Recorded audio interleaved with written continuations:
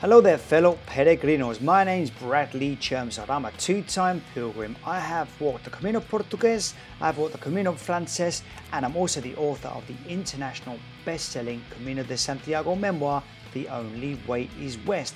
I'm also the host of the Camino de Santiago Pilgrims podcast. So, if you're ready for this week's episode, go grab your boots and let's go Camino! Hello there, fellow peregrinos. Welcome to episode 66, series 2 of El Camino de Santiago Pilgrims podcast, where we talk about planning, preparation and packing for walking the road to Santiago, as well as tips, tricks and hacks and stories of people's experiences on the way to Santiago. This week we're talking to a British pilgrim, the first one we've had in a while. Stu Hagan is from Manchester in the UK, and Stu has walked the Camino Frances 3 times, 2016 from Saint-Jean-Pied-de-Port all the way to Santiago de Compostela in 2018, from Sarriá to Santiago with his 11-year-old nephew. He walked it this year actually, right before COVID kicked off in January as well. So we're going to talk a lot about that, a lot to get through. So we're going to get in with the first question of my new batch of questions. You're my guinea pig, Stu. So thanks for this. If I stumble over my words, apologise. Like I said, there are new questions. So Stu, when you pick up your Compostela, which is your certificate of completion in Santiago, they always ask you the big question: what was your motive for walking the Camino? Was it religious, non-religious, others? Why did you walk 500 miles across Spain? What spurred you on? Evening, Bradley. You okay, pal? All the better for hearing your Mancunian accent. Sorry if any of your listeners can't understand. No, I love it. Go ahead.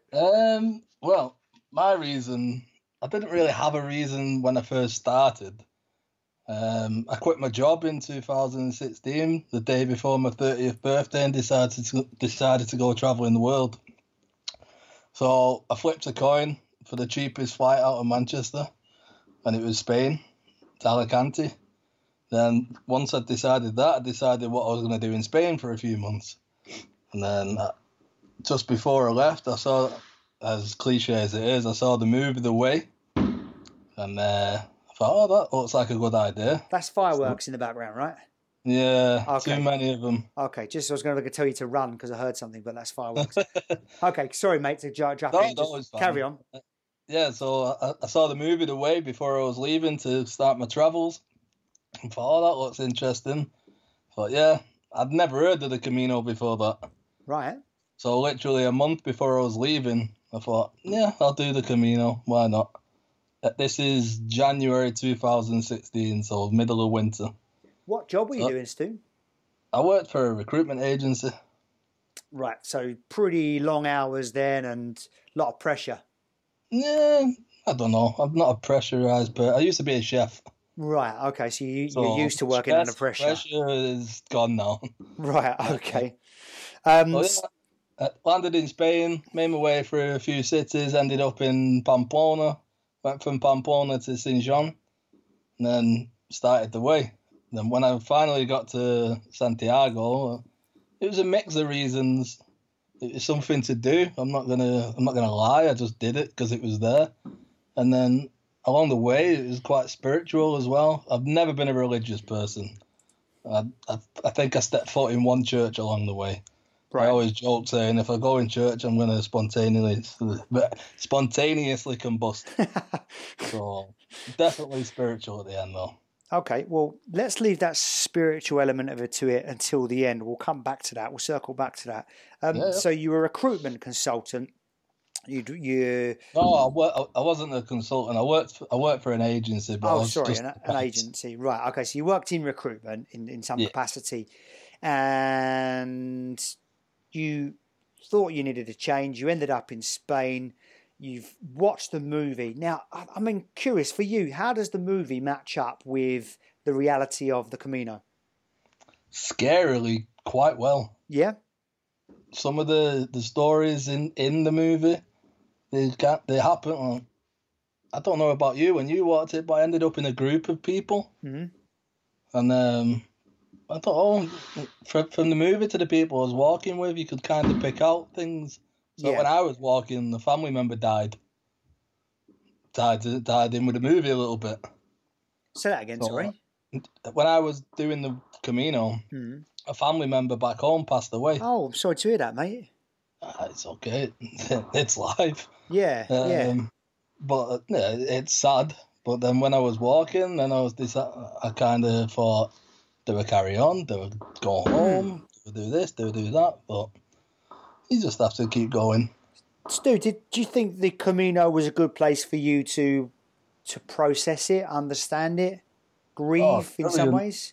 Brilliant. I don't think there's a better way to get over anything. Yeah, yeah. So you while you're walking, you had a bit of time to. I mean, how did you reflect on it? Were you able to kind of find some kind of positive in it, or? Yeah. I mean, it's tough to find a positive in such a negative situation, but I'm wondering if it gave you some kind of perspective that you otherwise might not have found. I think so, yeah. You walk in and you think... I was in the middle of nowhere, literally in the middle of nowhere, when I found out. I got a text message off my mum. Right. And there was nothing you could do. I couldn't go anywhere at that point in time apart from keep on walking. Yeah. So I thought, yeah, well, just keep walking. That's all you can do. You just got to keep on going, haven't you? And would this person passing away, would that tie in somewhat into your spiritual revelation at the end, or your spiritual your move towards some kind of spiritual mindset? Not really. There's other factors that influence that. Okay, well, we'll ask that a bit later on then. We'll leave that one up in the air. Well, I'm sorry to hear you had to go through that on your Camino, Stu. And like you say, I think there's no possibly better way to deal with something like that than being on, to get rid of those blues and those feelings of melancholy when you're walking. It's a good way to process it as well. So I'm at least happy that you were able to deal with it in that way. And I'm sure the people you met, like you said, your Camino, we often say on this podcast, your Camino family, the people you met, you end up with a group. And 100%. That's good. So it was a non-religious Camino for you at the start. It was more of an adventure. You hadn't heard of it, but you ended up going for a walk across Spain. And I'm curious, were you a walker before that, or is it just the adventure that grabbed you? I wouldn't say I was a walker. I went up to Machu Picchu a couple of years before. Right. Which is, I think that's a day's worth of a Camino, 25 kilometers or something. Yeah. And that was the longest I'd walked. I didn't do any training. I wasn't prepared for it. Right. Okay. So talking of training, preparing, I mean, if you're going to take 3 things with you that aren't your clothes, backpack, shoes and or phone. So the 3 most important things. Imagine you could only take 3 more things with you as well as that. You can only take 3 more things as well as your clothes, backpack, shoes and phone. What would they be? I regret not taking a diary. So a notepad and pen are 2 things I'd take. Mm-hmm. And not a 3rd thing. What couldn't you have lived without? Apart from what you've mentioned, nothing. I was fine. Yeah, that was enough for you. Yeah. Is that a big change for you in terms of your daily life? A massive change. Yeah. So what would you know? In what way? I started the Camino in St. John with a 23 kilo backpack. Wow. I'd left my job and home, so I was traveling for a year. What, with everything you owned, pretty much? Everything I owned, I had in a backpack. Right. Okay. So I had my laptop in there. I had a tablet in there. I think I had 3 or 4 pairs of shoes, trainers. Right, so this is interesting because there'll be a lot. I was one of those people that did something like that my first Camino as well. My backpack, I didn't even weigh it because I wasn't even that careful. I just knew I wanted to take stuff. How did you shed the things you didn't need along the way? What did you do? When I got to Logroño, just before Logroño, I was searching like how can I store things or ship things and I can't remember the name of it now, but there's a forum, a Camino forum And I saw something on there about where you can ship things to Santiago, so it's there waiting for you when you get there. So Yeah. I did that. I did that in Logroño. I went to Decathlon in Logroño and bought a smaller backpack. Good idea. And then literally had the bare minimum. Right. Okay. So basically, I mean, you can get to a post office anywhere, like in the big cities. Sometimes the smaller towns or villages might have a post office as well, so you can send it on to Santiago there. So if you do end up bringing too much, send it on. Yeah. And then I think after that, I was carrying 9 or 10 kilos, so Right. more than half. And how did that feel? The difference? Amazing. It does, doesn't it? When you shed amazing. that, and was that some kind of moment of realization and a metaphor for life, or? Nah, not really. I think it was maybe a metaphor for your own life, because I mean, you'd at that point shed so much of your material possessions as well. Yeah. I suppose you could say it was a metaphor, but at that time, I was just thankful I didn't have to carry that on my back. Yeah, didn't have time to worry about metaphors. You're too busy dancing with the less weight on your back. No, there was no pout in me at that time, so it was just a case of get rid of this. Good stuff.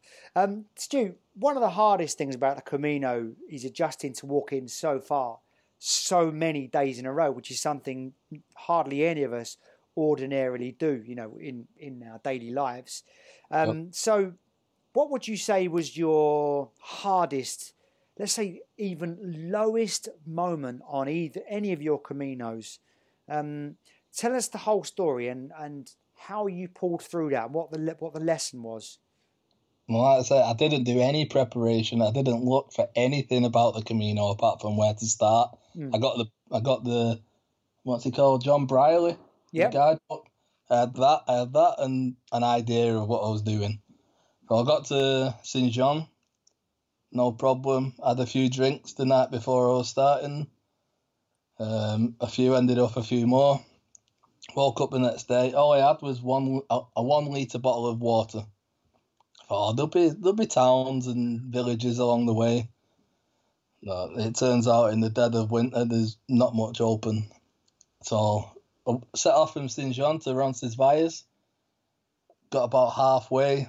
It was freezing cold. I run out of water. I had no food. I had a bit of a hangover. And I thought, I'm going to die. I'm going to be that idiot on the Camino that's got a laptop, a tablet, 4 pairs of shoes, 8 pairs of this, that, and the other. They're going to find me, and my family are going to think, what an idiot. So that was a serious low point. I said to myself, if I make it to the end, and it sounds very dramatic, but I was dying of thirst. And I thought to myself then, if I make it here, I can do the whole thing. And when I got to Roncesvalles and got the stamp in the passport, I thought, I like that. So now I've got that stamp tattooed on my arm now. To think, just in life, if anything gets a bit tough, have a look at that and think, you know what? I made it over the Pyrenees with no training and 23 kilos on my back. I can do this. So that's something you can always look at and say, if you can do that, you can do anything. Exactly. And I thought that was a low point when I thought I'm going to die and my family are going to think, what an idiot. Stu, imagine I am just about to set off over the Pyrenees. What are you going to say to me? Pack as light as possible. Mm-hmm. Make sure you've got enough water. And definitely some snacks. That's it. That's all you need. There's not much up, any time of year up in the Pyrenees, actually, whether it's winter, summer, spring or autumn. You've got the stop off in Orisson, which is 8 kilometres up or so. But apart from that, there's not much. So really not unless you're going to be doing a Bear Grylls and trying to hunt sheep or something like that. So, all right. So that's a nice story. So that was your lowest moment on the Camino. I'd say the lowest and one of the highest moments at once. When I got to in sight of Roncesvalles, when you can see the monastery, I'm not ashamed to say I started crying a little bit. Right. Okay. So that's quite a release for a tough Manchester man. Oh no, you got to admit when you cry, don't you? Everybody cries, and when I saw that, I thought, brilliant, I've done it. Yeah. So that was so it was a low point and a high point all at the same time. So it was bittersweet moment for you. Yeah. And I just like thinking like there was what was it? A line from a Paul Weller song, and he says it's better to cry than never to smile. So there you go. So you had a little cry, and that was your relief, cry of relief and joy. And I'm just curious. I know that you didn't walk from Saint-Jean again in your other Caminos after that, but how did your preparation differ from that first Camino to the Caminos afterwards? Well, the one I did with my nephew, I probably packed a little bit too many things then as well, but that was I wanted to take care of my nephew, so I made sure I had things that I knew I wouldn't need, but maybe to help him along, you know. How did you? Was it? I mean, obviously your brother or sister's kid. How did you persuade them to let you take him? It didn't take much persuasion. What did you say to your nephew to make it? Because I mean, make him want to go. I told him about my previous Camino, and I said, do you want to do it in half term? It was his first year in high school, first school holiday. I said, let's go there. You're becoming a bit more of an adult. Not an adult at 11, are you? But you know what I mean. He's growing up a bit more. He's not in primary school. Get a bit more freedom, and he loved it. It was, considering it was only 4 days from Sarria, 5 days from Sarria, I can't remember. But he loved it. It was brilliant. What's and his it was name? nice to see the other pilgrims. Yeah. How they interacted with him as well. And how he interacted with them as well. Yeah. It was really nice to see. For anyone, I mean, I've seen some questions. I've been contacted by some people that listen to the podcast. Said, could you speak to someone that's taken their children? So, what would you say to them to make sure their kids enjoy it? I don't know. Every kid's different, aren't they? So, just tell your kids a bit. Don't be shy. I'm curious because like there's a lot of downtime when you get back from a walk during the day. So how did your nephew stay entertained? Did you have an iPad with you or something, or was it just like he was just totally lost in the trip? Was it books? And what did you do when you got back to the albergues? He took his iPhone with him, right? But we were starting early. We were taking it easy. There was no rush. When it was October time, so there's not so many pilgrims. It's not like August when it's crazy busy. So it was October time, so it was quite quiet. We were taking it easy. You know, going through Galicia, it's quite nice. We were stopping off for coffee and hot chocolates and orange juices, and it was quite a leisurely walk. So by the time we got to an albergue, we had our dinners, and then it was time for bed. Right. Okay. So you basically what you did was you spaced it out throughout the day. Yeah. Right. And what was there one, like, for example, one complaint that he might have had that were you to take him again, you'd say you'd do something differently to make sure that isn't another pain point for him? You know what? I don't think there was. There was one day when it was roasting. You know, you can imagine the colour of me from Manchester. I'm white. I burn as soon as the sun comes out. So, being the responsible adult I am, I didn't take any sun cream. Right. And I think that was the only thing I'd change, because I made him walk in my shadow so he didn't get burnt. And what was that? I think that was the second to last day.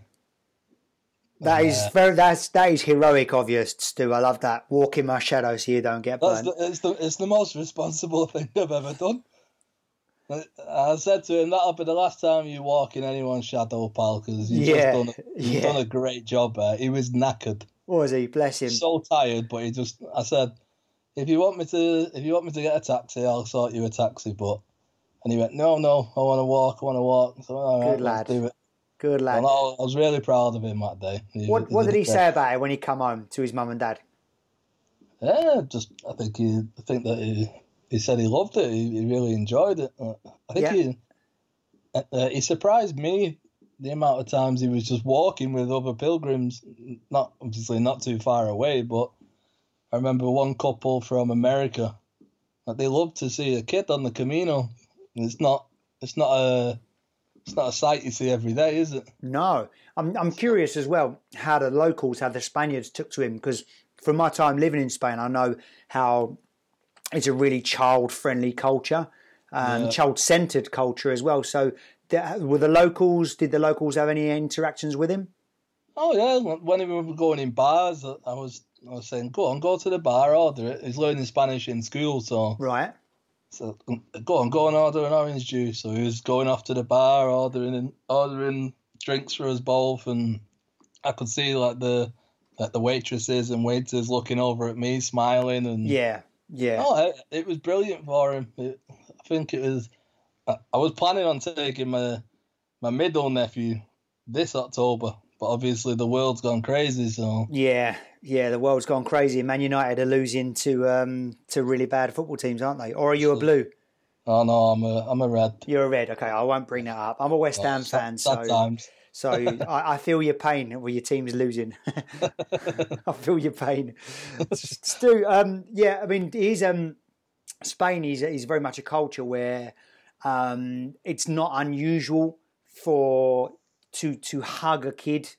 It's not unusual for them to just come up and talk to your kids, or our kids to come up and talk to an adult. Our culture's a bit different like that in England. It's not something that's seen as always a positive thing, whereas in Spain it's different like that. So any parents that are listening, these are the kind of things you might expect to see. And as you said, Stu, he had a good time. The locals loved him. The pilgrims took to him. So by all accounts, taking a kid is a good idea. Oh, 100%. Yeah. Do it obviously don't do it in summertime. Yeah. It's going to be too hot. It's too crowded. Do it later on, like in England or in Britain. You've got the October half term when I went. Yeah. Or even before that, April time, I think there's a school holiday. They would be perfect times. It's not too hot, and it's not too busy as well. So the kids can enjoy it more as well then. Let's go from your hardest moment earlier on to your highest moment. I can remember one of my highs on the Camino, something that stands out for me, and that'll always be the day that I walked into Santiago for the first time. That will always be a moment that I'll just look back on, and it would always make me smile and beam. What is the moment on your Caminos, the highest, most special moment that stands out? That's a difficult one. For as many highs you get on the Camino, there's just as many lows, and so many. Santiago obviously is a very high one. There was once I was in a small town. What's it called? El Raniero, Albergo Raniero. I think it's called. And the albergue there, it's only a tiny little stone building, and I was walking with a lad from South Korea and a lad from Germany, a lad from Brazil at the time. Well, most of the time I did the Camino, I was with them, but and it was the lad from South Korea's birthday, so we were having a little birthday party for him. There was only the four of us in the albergue, and he got so drunk. Every night he'd religiously write in his diary. And this night, even though he was drunk, couldn't speak, couldn't see properly, he was still writing in his diary. And he fell asleep in front of the log burner. But it had been raining that day, so he rested his shoes against the log burner. And me and the other two guys had gone to bed. I said to Flo and Kanya, I could never pronounce his name. I said, "Can you smell something burning?" Like, no. 5 minutes later, "Can you smell it now?" And all three of us jumped up and run downstairs. And I called him Danny Boy, the guy from Korea. His name's Sang Young, but his Christian name Daniel. So I called him Danny Boy the whole time. And Danny Boy fell asleep in front of the fire, and his shoes were on fire. We were laughing our heads off the day after. He was so hungover, and it was a good birthday for him. What did he walk in after that? He had to walk in those shoes, but the back of them were burnt a bit. But when you had that, then like I say, Santiago was at high. Getting to El Sobrero. El Sobrero looked completely different to how most people would see it. It was covered in snow. Around the area, it was coming up above your knees, the snow. That was a high there. It was a lovely place. Kind of like an alpine feel to it. Yeah. There's so many highs. So many highs. There's not really one that jumps out at me. I can't. But there's obviously a funny memory you've got there of your Danny Boy's shoes being burnt there. So we'll move on to the next one, and hopefully he wasn't walking in pain after that. No, he's fine. Stu, you've got to give one piece of advice for caring for your feet. One piece of advice only. What would it be? Tiger Balm. Use Tiger Balm. Right. Especially, I was walking in the winter, so it was minus degrees most days. Yeah. Every morning before I put my socks on, I'd massage Tiger Balm into my feet and then crack on. What does Tiger Balm do for you exactly? For you personally? Well, it heats your feet. Have you ever used it? I remember using it quite a while ago, but I haven't used it in recent times. So it's like a warm feeling on your feet. You put your socks on and they already feel toasty. So before you get out the albergue into -2, -3, you've got a bit of toastiness on your toes. I like it. And what is Tiger Balm like? Like, for example, is it like some kind of deep heat or? It's like a herbal deep heat, I think. So it's homeopathic on it, it's natural. Yeah, I think it is natural. Right, okay. So somebody gave me a tub in Pamplona because I had sore feet. Right. And from that day on, I did it every day. Tiger Balm on your feet, and it also acts as a lubricant as well, doesn't it? Like moisturizes your feet as well. So, all right, Tiger Balm. I remember like my mum always used to use it, and I remember it's got quite a distinctive smell, hasn't it? Oh, it's got a right pong. But it's not that bad. For those of you listening in America, that means stink or smell. On Australia, maybe use that word as well. But I love that Mancunian colloquialism there. He's got a right pong. Okay, so Tiger Balm would be the best of your advice for your feet. And talking of advice, what's the best advice you read or heard when you were preparing for your Camino or on your Camino? The one best piece of advice. Like I said before I started it, I hadn't read or seen anything. Yeah. Well, when I was walking, the Tiger Balm tip. I'm shocking with names, but there was one Pilgrim right at the start. Just said, take your time. It's not a race. Go at your own pace.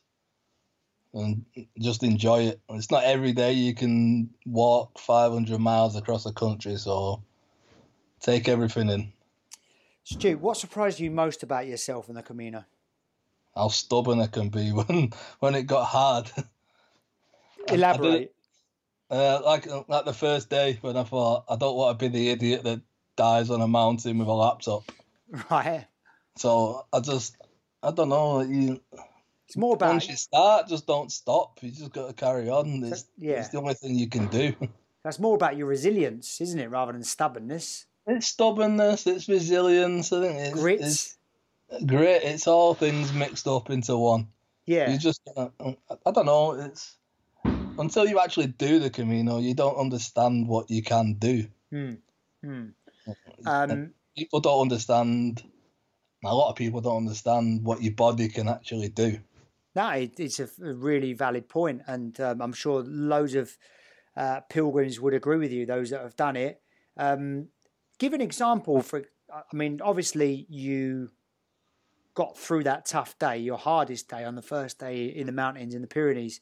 Any other examples you can give of your resilience and grit and stubbornness, or any other way that you surprised yourself, or you showed yourself you could do more than you previously thought? There was one day I went back this year to do the same section. Yeah. Where I really thought, why the hell am I doing this?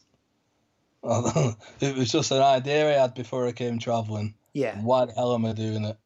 Between, I can't remember. Not Logroño. There's a town after Logroño where you stay. What's it called? Puente la Reina.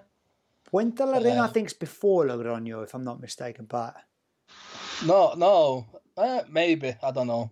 The town after Logroño, anyway. Najera, is it Najera? Najera. Right. Sorry, Najera. Najera to the next place, which has got about 6 words in its name. I can never remember. Santo Domingo de la Calzada. Ah, okay, sorry, yeah. So from there to there, that was the hardest day for me. The rain was coming in sideways into my face. It was freezing cold. I'd not seen another pilgrim all day. Thought, why the hell am I doing this? Let's just go home. But I got to Santo Domingo and got to the albergue, chatting to people from who knows where now. There was a couple of Americans I remember, a few from South Korea, and then you just feel, yeah, this is why I'm doing it. It's brilliant. So yeah, that was definitely a low point. So in many ways, you surprise yourself about kind of just carrying on. Just your ability to just kind of soldier on.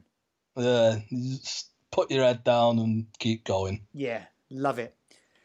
Something you do differently, were you to go back to the Camino sometime, any day, sooner or later? Not overpack. Okay. That's it. Take what you need. That's it. And my next question would be, on the Camino previously, we've asked about cities, towns and villages that were favourites. But now I'm going to ask more about some towns, cities or villages that were a lot nicer than you imagined. It's perhaps a hidden gem, somewhere that surprised you, somewhere that you'd think, I didn't know this was so nice or amazing. One I mentioned before, Sobrero. Like I say, when I got up there, it was like an alpine village, and it's hard to describe. You couldn't see very far in front of you because it was snowing that hard. That was a brilliant day night in Sobrero. But also, I fell in love with all the little villages you walk through. Every single one of them. Thought I could easily just stop the Camino and stay in this village forever now.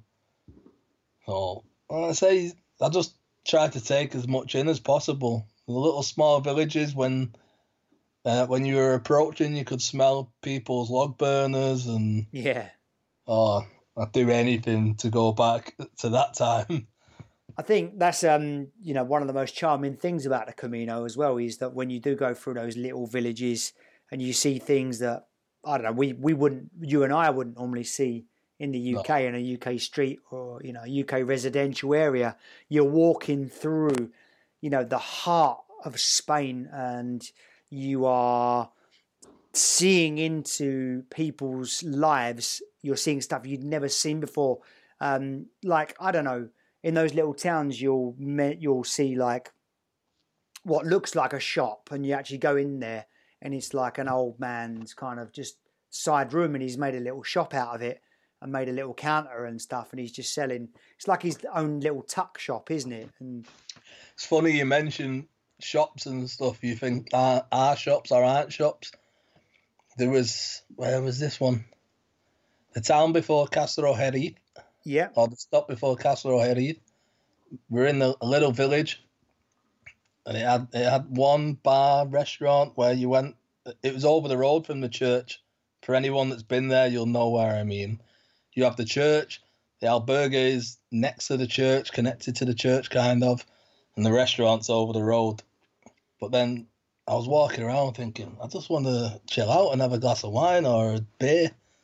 And there was no bars. For every single village I've been to in Spain has had a bar.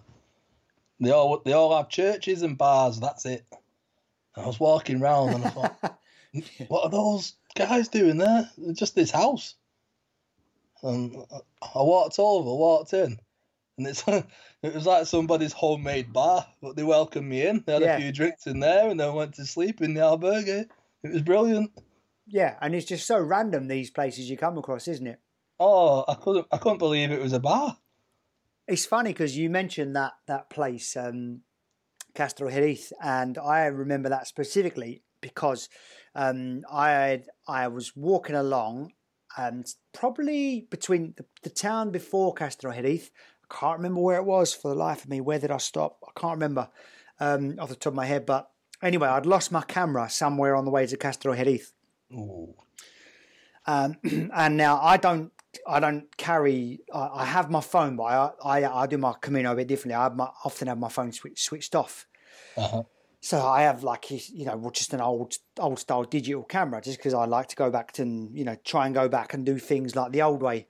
Anyway, lost it. So I was talking to someone at this church just near Castro Jerez, where they'd called me in for a free coffee, and I went in for a coffee, dropped a couple of quid as you do in the donation box, and the guy said to me, "Look, if I speak to someone that finds a camera, I'll message you."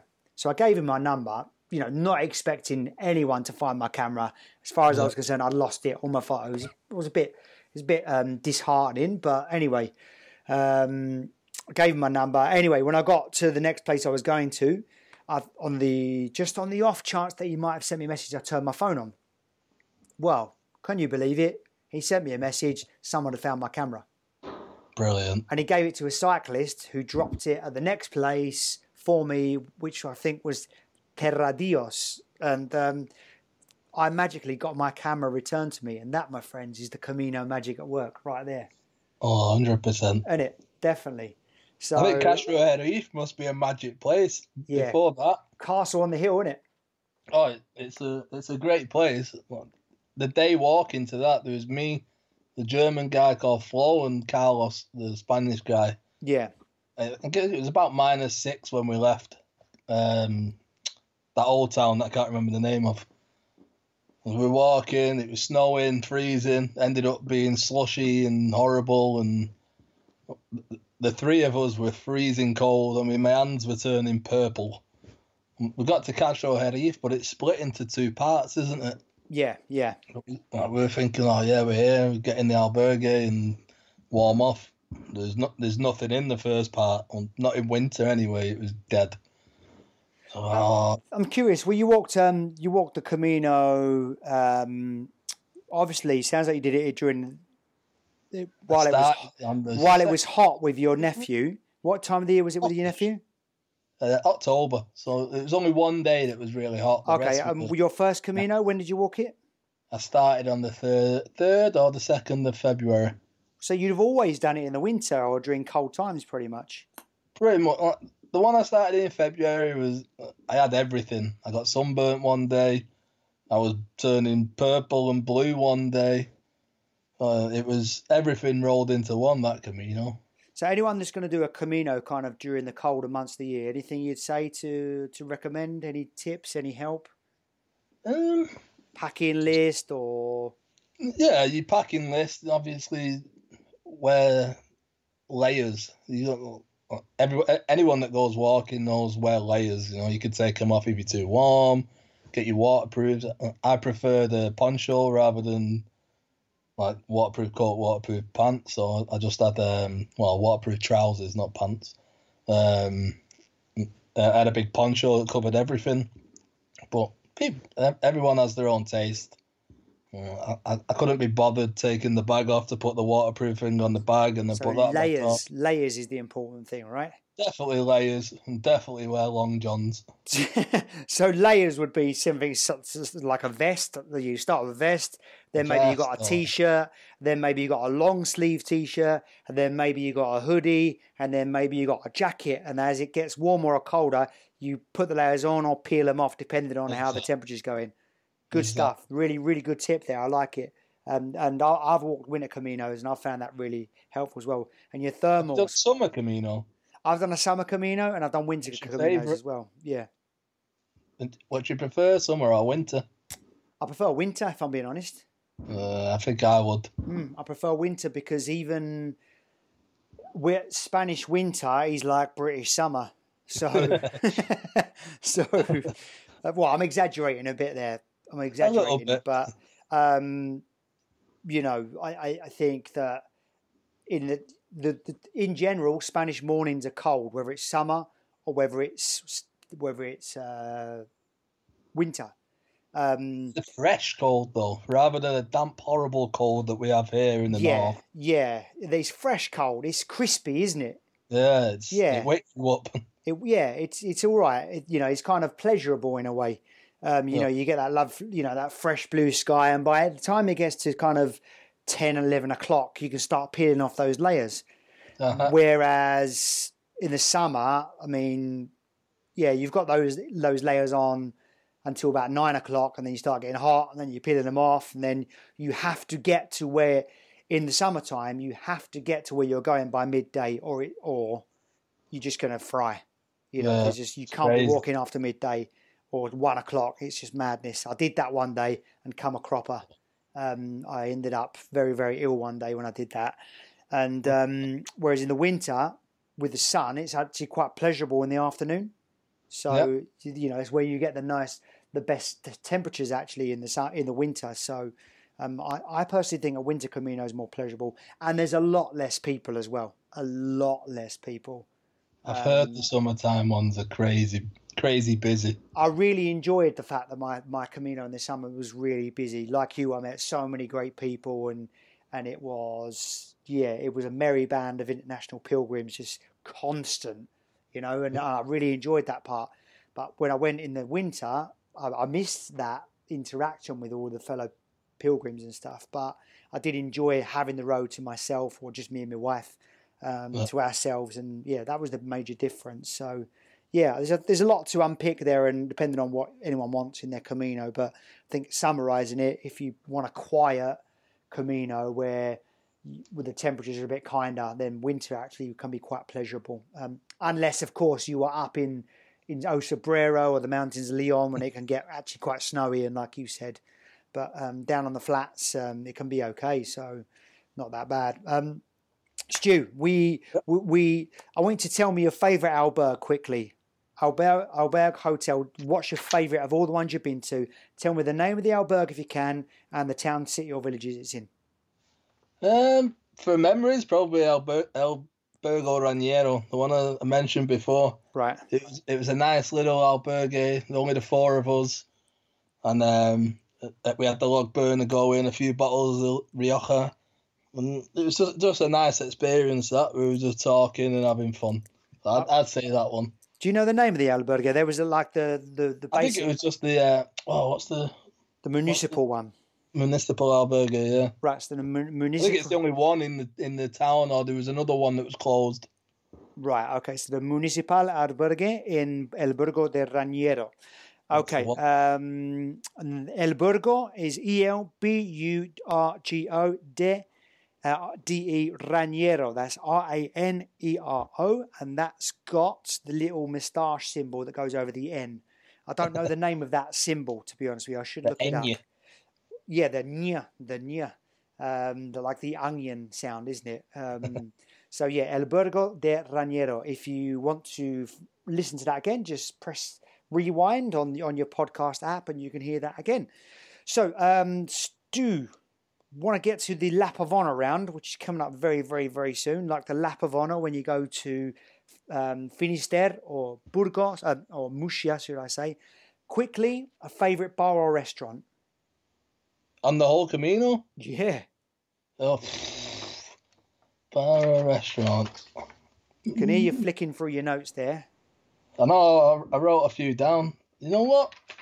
Roncesvalles. That's the only one, isn't it, if I remember rightly? Yeah, it's the only one. You've got no choice. Go in there. Nice, calm, nice, long, hard day to run. Well, not that long actually, just hard day. Chill out in there. That one. There's a lot more. There's 1,000,001 restaurants and bars, but I'd say that one is the one that sticks out. It's very rustic, isn't it, that one? Very rustic. Well, like you say, there's nothing there. Just a big monastery and then this restaurant. Yeah.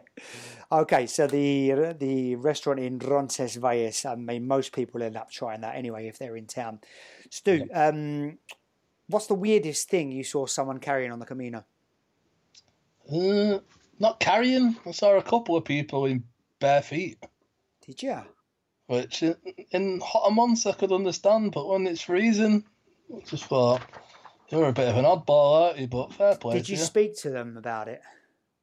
Yeah, one of them just said it was just the way they wanted to do it. They wanted the earth on the feet. They're very spiritual people, so all right, fair play to you. I wouldn't do it, but there's many people that believe ley lines kind of run through the ground underneath your feet on the way to Santiago, and they are supercharged by the Milky Way that also runs above the Camino. So there's some supercharged spiritual energy that many people believe. And to be honest with you, though we can never prove it, the way doing the Camino makes you feel, I certainly believe it's true.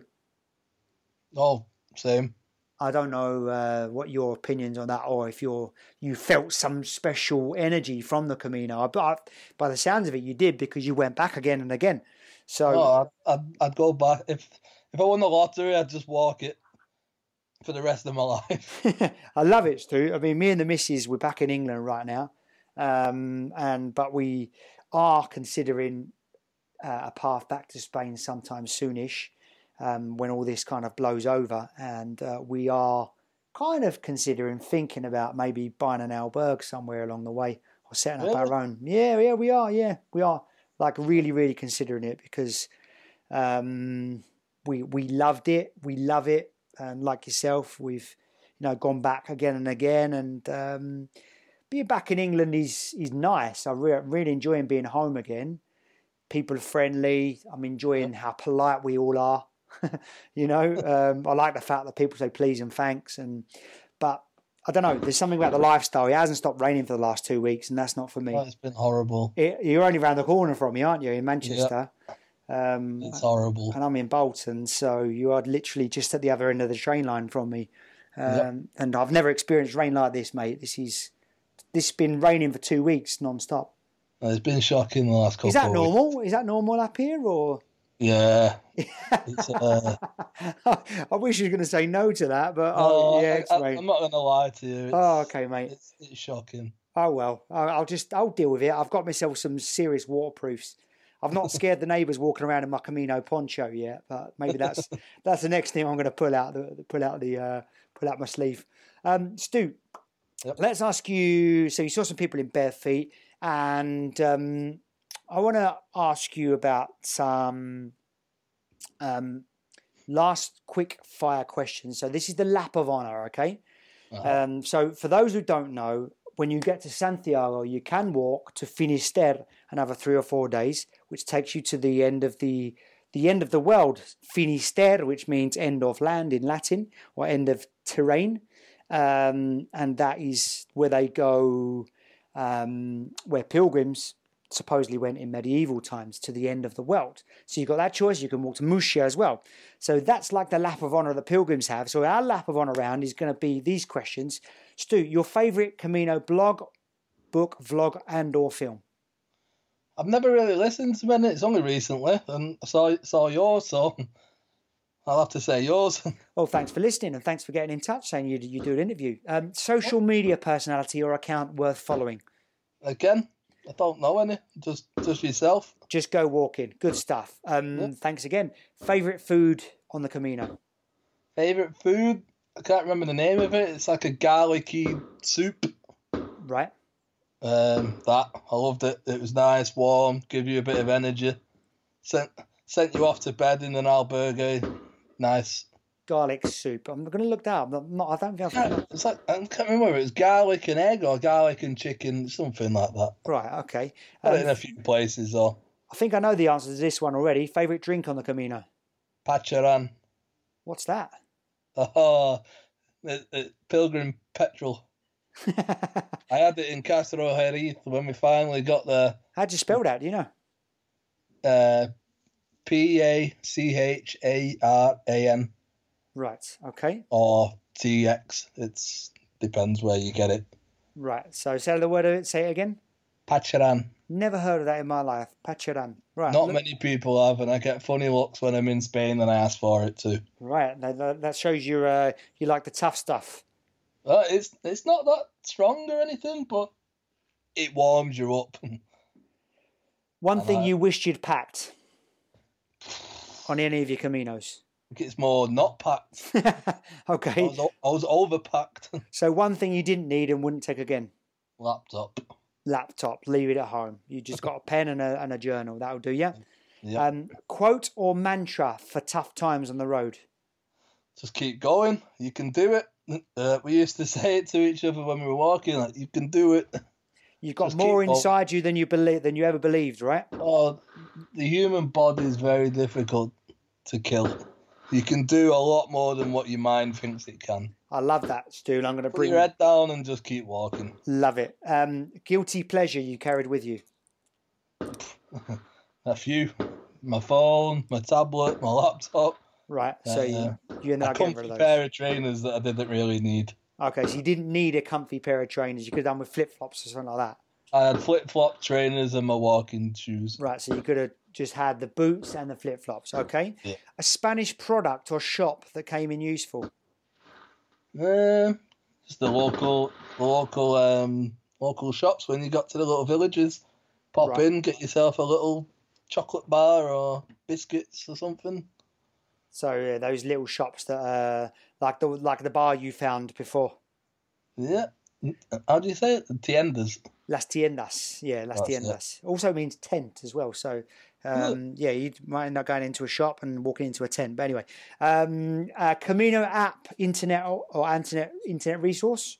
The forum that I found to post my first backpack. Okay. What's the name of it? I'll send it. I think it's Camino de Santiago.me. I think that's the Casa Ivar forum. Casa Ivar, that's it. That's it, yeah. Okay. And the biggest, most important lesson you took from the Camino? Nothing's ever as hard as you think it is. You can walk 500 miles and survive on the bare minimum. So the message I'm getting, the theme of your podcast, of your interview is you can do it. Oh, 100%. Just keep going. Don't give up. I like it. In life, just keep going.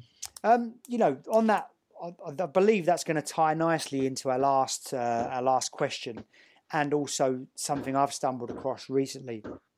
And I've heard of this guy called Wim Hof. You've heard of him, haven't you? Yeah, I do cold showers every morning. Yeah, well, I've just started doing it for the last, proper cold showers for the last 5 days. And I've just started doing his breathing exercises. And this is a man that's walked in the Arctic Circle in a pair of shorts and and no shoes on, like the people you met. He's walked up Mount Everest. And the funny thing he said that really made me laugh, he said, I saw some people walking up Mount Everest wearing clothes. That's not a challenge. The guy is hilarious. He's a funny man. He's a funny guy. He's not even trying to be funny. And I've done the Wim Hof breathing method for the last 5 days. And I've done the cold showers for the last 5 days. Like real cold showers. Before I'd always get about 30 seconds to a minute. But that was in Tenerife, where I was living before. So it was always warm. But I've been doing it here in England and having 5-minute cold showers. And I feel so much better. I feel so much better. Oh, it's great. And I didn't think I could get into a cold shower for 5 minutes, but I've managed to do it. I didn't think I could hold my breath for 3 minutes with Wim Hof's method, but I've done it. So you done it, yeah? 3 minutes and 13 seconds. I did it the other day. You know, on your theme of the podcast is you can do it. And I'm not saying this because I'm trying to show off. It's no big deal to say I can hold my breath, but I'm just saying that it's an example of you saying of what we can do. So you never believed you couldn't do some of the things you did. You didn't believe you were a spiritual person. So tell me about how this has had a spiritual influence in your life. I've become a lot more... I always liked animals before then. Right. Since the Camino, I don't know, I've become a lot more passionate about animals. There's two instances on the way. I was lost one day and just looked up and saw a bird flying, one bird. Get a lot of birds of prey, don't you, in certain areas? Mm. I saw one. I thought, I'll follow that. I'll go that way. And it was the right way. And then a few days along the way, I saw a bird again. I thought, all right, are you following me? And that, obviously, I don't think it was the same bird, but you never know. And then there was one time, I'd have to ask my friend where this was, but I can't remember. But me and him took the wrong path. And we were walking for about 3 kilometres along this wrong path and then got to a dead end near a farm. And this big, and I mean big, dog came running towards us, barking its head off. Got to in front of us, stopped, and it was like our best friend. It walked back the way we'd come from, like as if to say, come on, follow me. So we followed him, and he walked for a good 10, 12 kilometres with us. Wow. Along the right path. He took us along the right path then. And I thought, all right, I'm gonna take you home. But then some local dogs scared him off. Right. Like that, I thought, wow, I thought you were gonna eat us at first, but you ended up showing us the right way. So stuff like that, I thought, did he know we were lost? Love it. Stu, I mean, you didn't strike me as the kind of person when we first started chatting, and please don't be offended by that. No. As someone who would end up following birds and striking up a friendship, relationship, rapport with a stray dog. No, I wouldn't have thought it myself. So why do you think the Camino opened that part of you up? Don't know. Maybe it was something that needed opening. Right. And it just happened to be on the Camino. Well, they say the Camino has angels and the Camino provides. I mean, your story is a perfect example of that Camino's magic energy. Definitely. They say you won't find that energy anywhere else on the planet. I haven't found that energy anywhere else on the planet. You find it in pockets and you find it in experiences and occasional meetings, but on the Camino, it's just like commonplace. It's it's constant. Yeah, it's the norm, not the exception. So I'm really grateful for you sharing that story and being so open as well, because I guess if you went to a pub in Manchester and told people that, they'd probably laugh in our faces. So I don't tell a lot of people about the birds.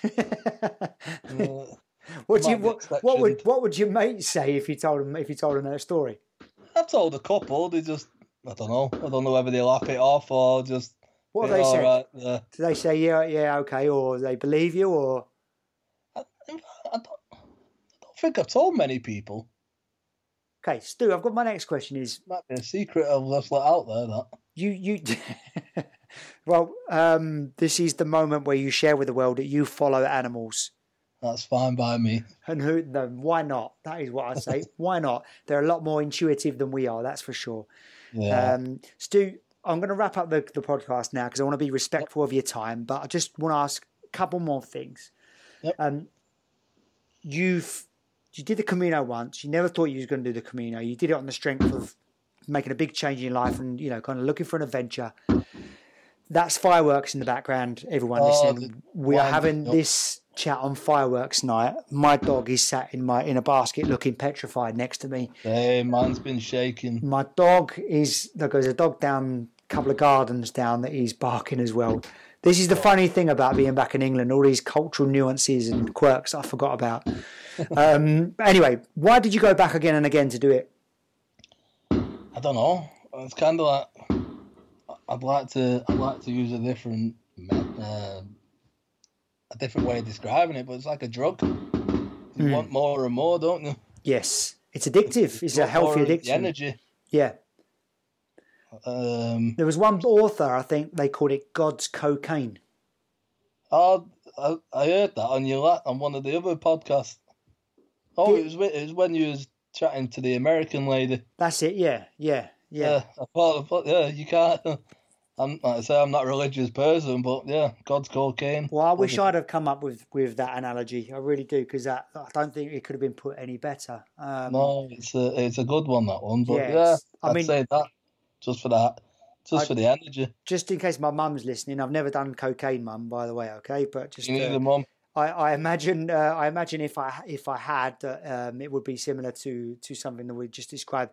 Also, lastly, Stu, one of the big things about the Camino is the camaraderie, the energy, and a good sing-along sometimes. Now, you don't have to sing if you don't want to, but... Even if I wanted to, I couldn't. It's... Is there a song that gets you in the Camino mood or reminds you of the Camino, reminds you of your Caminos? Yeah, one of the pilgrims that I walked most of the way with, she was from Italy. And every day I'd hear her singing this Italian song, and it just had a nice little rhythm. And it's that one. Bocca di Rosa, it's called. Bocca di Rosa? Uh-huh. How does it go? Oh, I can play it on Spotify for you if you like. Bocca di Rosa. I think if I sang it, you'd lose listeners. No, well, you told me you couldn't speak Spanish, but your Spanish pronunciations sound perfect. I try, but... For a Mancunian, I've got to say. And I don't mean that to be condescending. Is this it? Are you playing it now? I'm trying to find it. Right, okay. Oh. Well, yeah, that one. I just remember her walking along, singing it. It's funny, isn't it? The songs that, songs that you probably never would have heard before, and then they end up staying with you for the rest of your life. Yeah, it's quite an old song. I think it's 100 years old or something. La chiamavano There you go. metteva l'amore. La chiamavano bocca di rosa, metteva l'amore sopra ogni cosa. It's just got a nice little... I think many songs in Italian always sound so cheerful and jovial, don't they? Just because the accent's so beautiful and happy and melodious. It's a gorgeous accent. How does that compare to your favourite Manchester music? I've got the weirdest taste in music ever, Bradley. Right.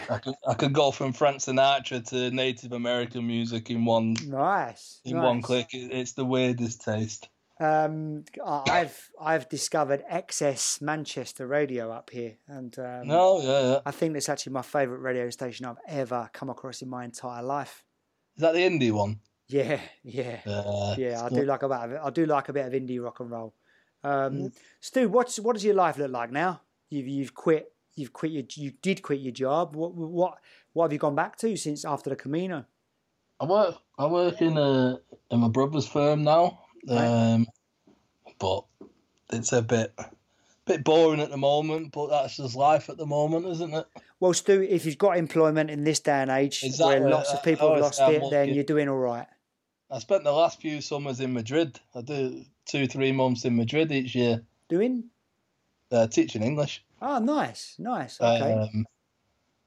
So yeah, I'm very lucky I've been able to do that, and I was going to go this year as well, but obviously nature took a turn for the worst. Yeah, I think it's a winter to reassess, recharge, reevaluate.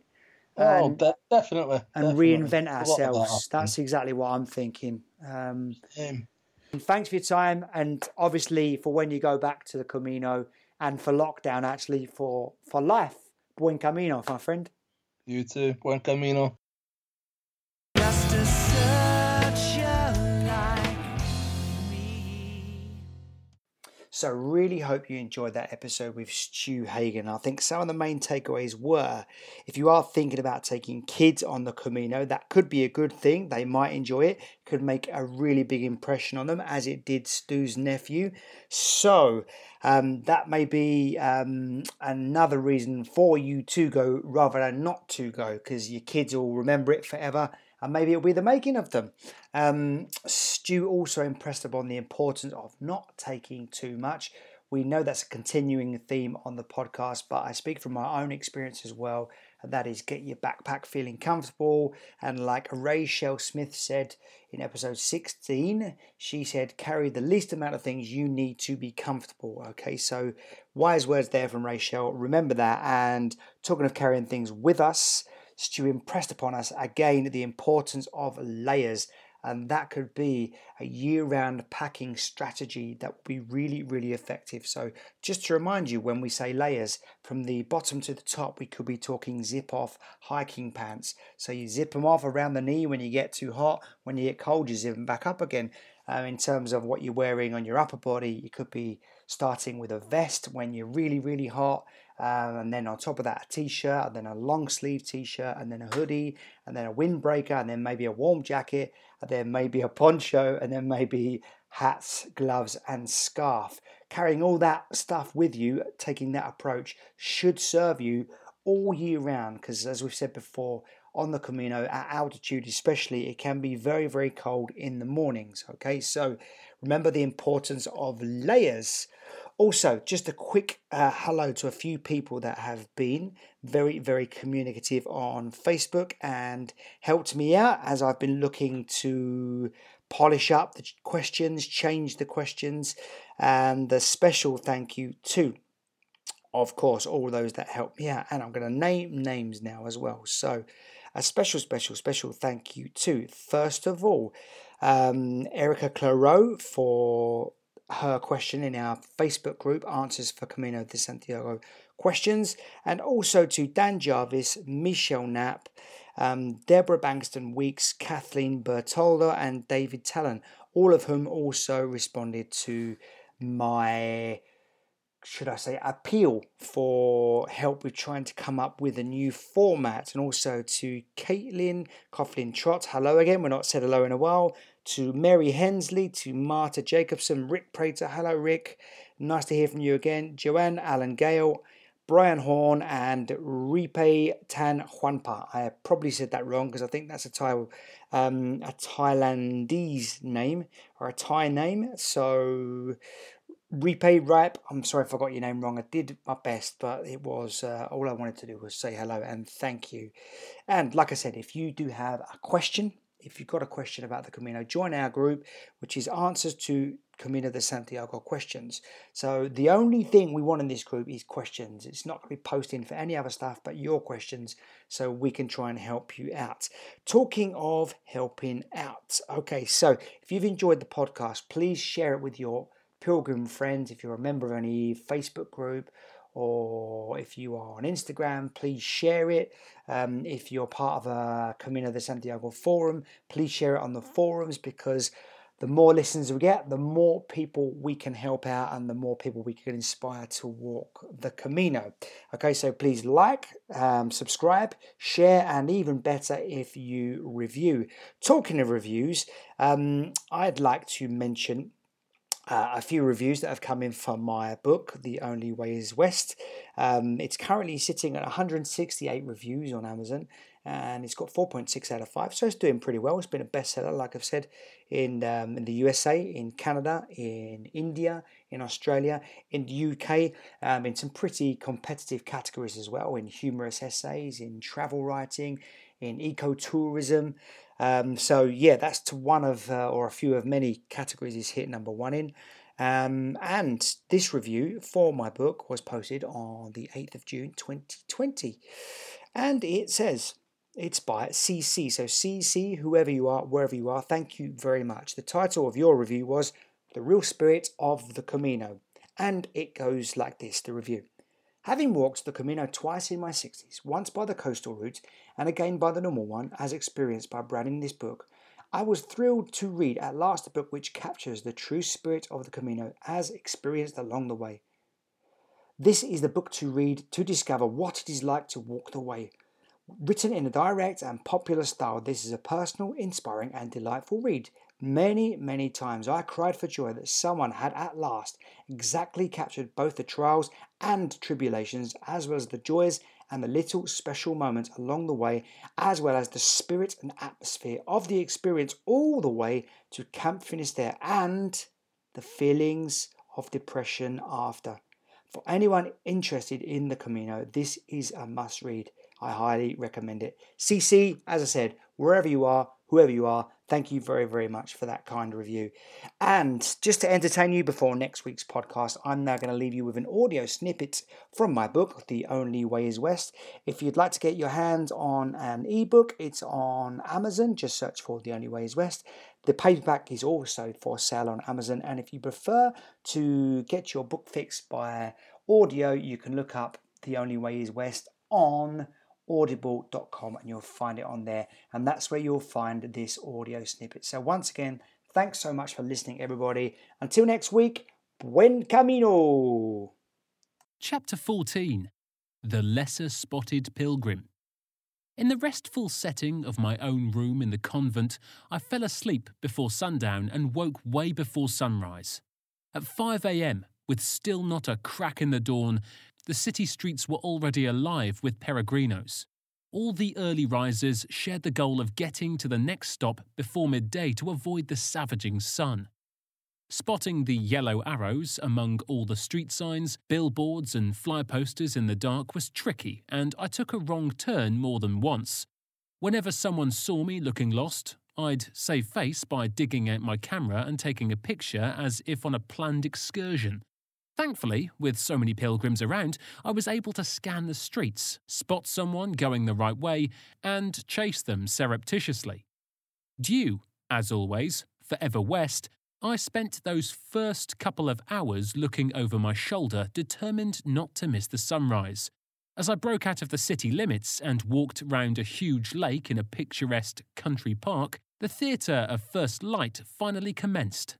The spotlights gently brightened and dawn drew its jaundiced spears, charging the retreating darkness to unveil a backdrop of thick forest on surrounding hills.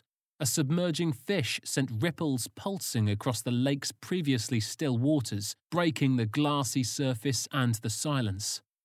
I was walking close to the water's edge, and the faint but repellent sulphuric scent of rotten eggs coming from the banks killed any grand ideas I had of taking a sunrise skinny dip. As the light grew ever paler, the birds stirring in the trees around the lake began to chirp and chatter. A fading fingernail of moon dug into the sky, the defeated night's last act of defiance. How privileged I was to have a private performance and the best seat in the house at Nature's Theatre. On my way out the park, I met Marcellino, a man with a big heart, a welcoming smile and an unruly white beard on its own pilgrimage to the wild side. "Peregrino!" he bellowed, with arms wide open. Set out in front of him on a picnic bench in an area reserved for caravans and campervans was an array of Camino paraphernalia. There were walking staffs, scallop shells, apples, bananas, biscuits, bottles of water and wine. I grabbed an apple and a banana and fished around in my pockets for some coins. "No," he said with a stern hand. "No money, please. Right here," he insisted, thrusting a notebook at me. Flipping it open, he displayed page after page of messages written by pilgrims from around the world. Travellers from Slovakia, South Korea, the Philippines, Brazil to name but a few, had written Marcellino words of thanks. I added Basildon to that list of exotic places and impulsively scrawled some lyrics from a song I'd recently written that I thought were fitting for a pilgrimage. Just a searcher like me. As I walk with a few good men, I wonder how to find more along the way. Do they stare at the stars and feel inner peace? Do they smile at a stranger and feel released? It's the searchers I seek, the wisdom that they speak, the lessons that they teach. Just a searcher like me. When I passed his book back, he surprised me again by gifting me a bottle of wine and a walking staff. I tried in vain one more time to offer him money. Free, always free, no money. I give only for peregrinos, he said, before proudly presenting a framed photo of himself in front of the cathedral in Santiago. I know, he said, tapping his finger on his temple. I am peregrino many times before and know the life.